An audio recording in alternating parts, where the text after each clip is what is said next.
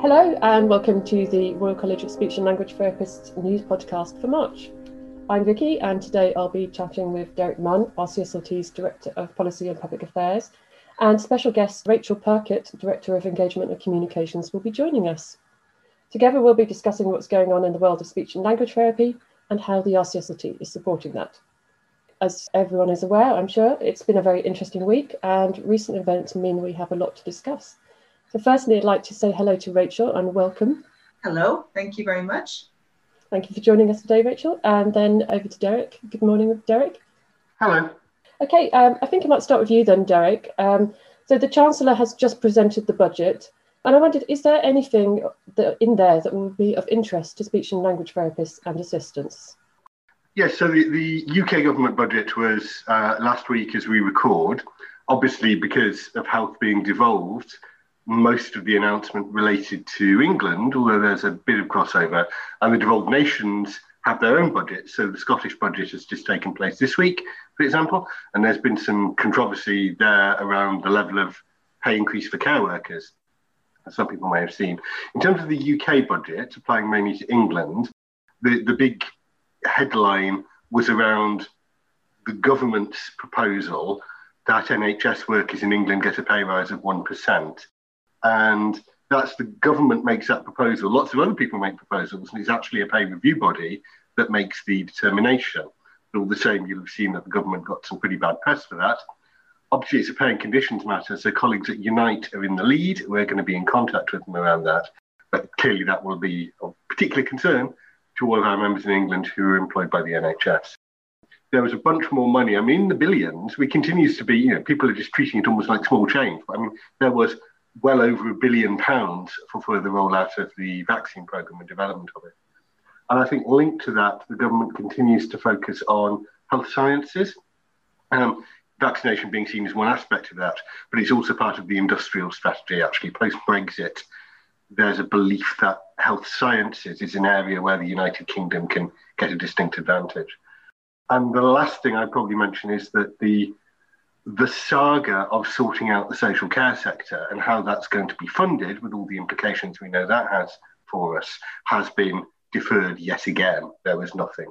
And when questioned on it, the Prime Minister said, well, it'll take some time to work out, even though when he was running for election, he said, I've got a plan ready to go.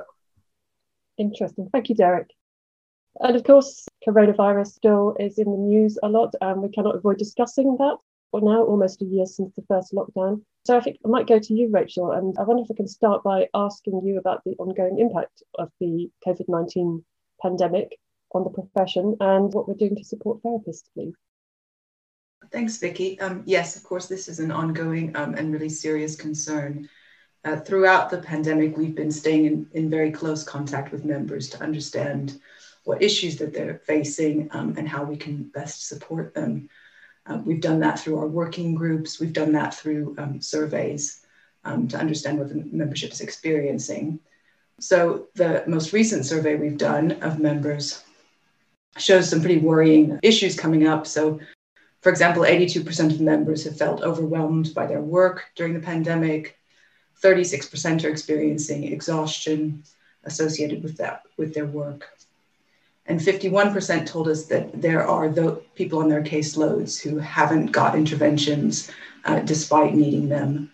So that's a real worry. We're continuing to give support in all of the ways that we possibly can. So we're providing guidance for members on PPE, on delivering services remotely, on vaccination.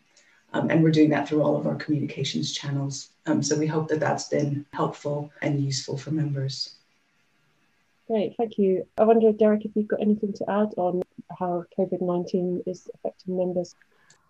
Many of the issues that we're working on are those that we've discussed before. And I think in discussion with members on committees and in other networks, it's interesting now how COVID-19 is starting to become the new normal and starting just to mainstream itself through all of the strands of our work as we move into the new phase. What's novel, clearly continuation of the vaccine rollout, but also more and more we hear about speech and language therapists who are stepping up to be vaccinators, and we continue to support that. Obviously, both as professionals, and in many cases as parents, the reopening of schools is significant. And important to remember that the rate and nature of school reopening is different in the four nations. So Wales went first, Northern Ireland is going last, different year groups are going at different times, but clearly the reopening of schools is a factor both professionally and for many members personally.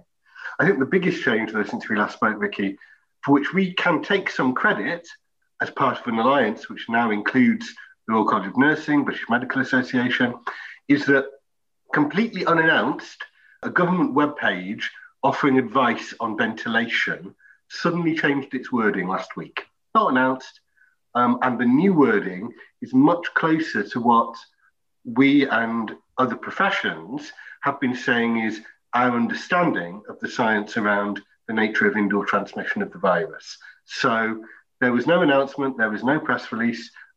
We very quickly screenshotted the webpage in case it had been put up by accident, but we're pleased to see this tacit recognition of the science around ventilation and indoor spread. What we now need is for that to flow through into the relevant guidance for professionals.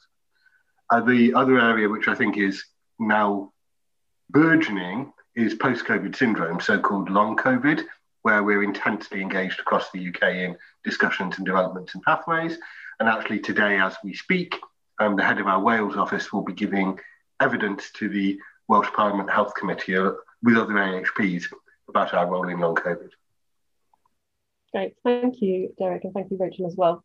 So probably to both of you, really, regular listeners will know that we've had a big survey out from November to January looking at access to speech and language therapy during the pandemic.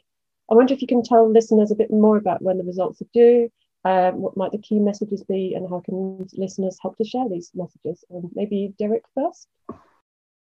The survey, as we record, is due out next week in the third week of March, and Rachel will comment on the communications aspects, but obviously we'll be going big on social media.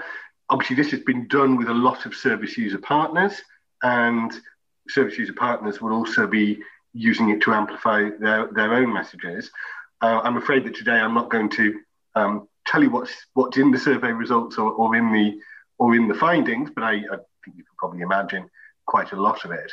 And those policy asks, which are now evidenced by what service users have told us, will form the basis of our lobbying and influencing in the months ahead. There'll be some immediate campaigning actions on the public affairs side, which we'll be inviting members to sign up to and take part in. And then the first outing for this will be when we present the findings to MPs and members of the House of Lords in a couple of weeks' time. Fantastic, Derek. Rachel, do you have anything to add on that? Yes, so obviously this is a hugely important piece of work that conveys the challenges that service users are facing. We're going to be sharing that far and wide, and members are clearly a really important part of getting the word out. So there's going to be lots of ways for members to get involved and share that with their networks. So please do. Thank you. So that's something to look forward to next week. Hotly anticipated. Thank you. We talked a lot about a huge amount of things that are going on. I wonder if there's anything else. Just a couple of things to flag up. I hope most members will be aware that we've started a program of learning on anti-racism. There's a series of videos that are being released, and members can register for the events that are taking place in May. So please do sign up. We're also working on conference, so we hope that people will be thinking about their abstracts that they want to submit and putting those through. We'll be looking for all of the innovation and adaptation that you've been doing over the last year or so. Please share it with us. Thank you. Thank you. It was wonderful to have you here today, Rachel, to talk about all of that stuff. And I will put a link to some of those resources in the description of this podcast. And thank you, Derek, as well. And I look forward to our usual catch up next month.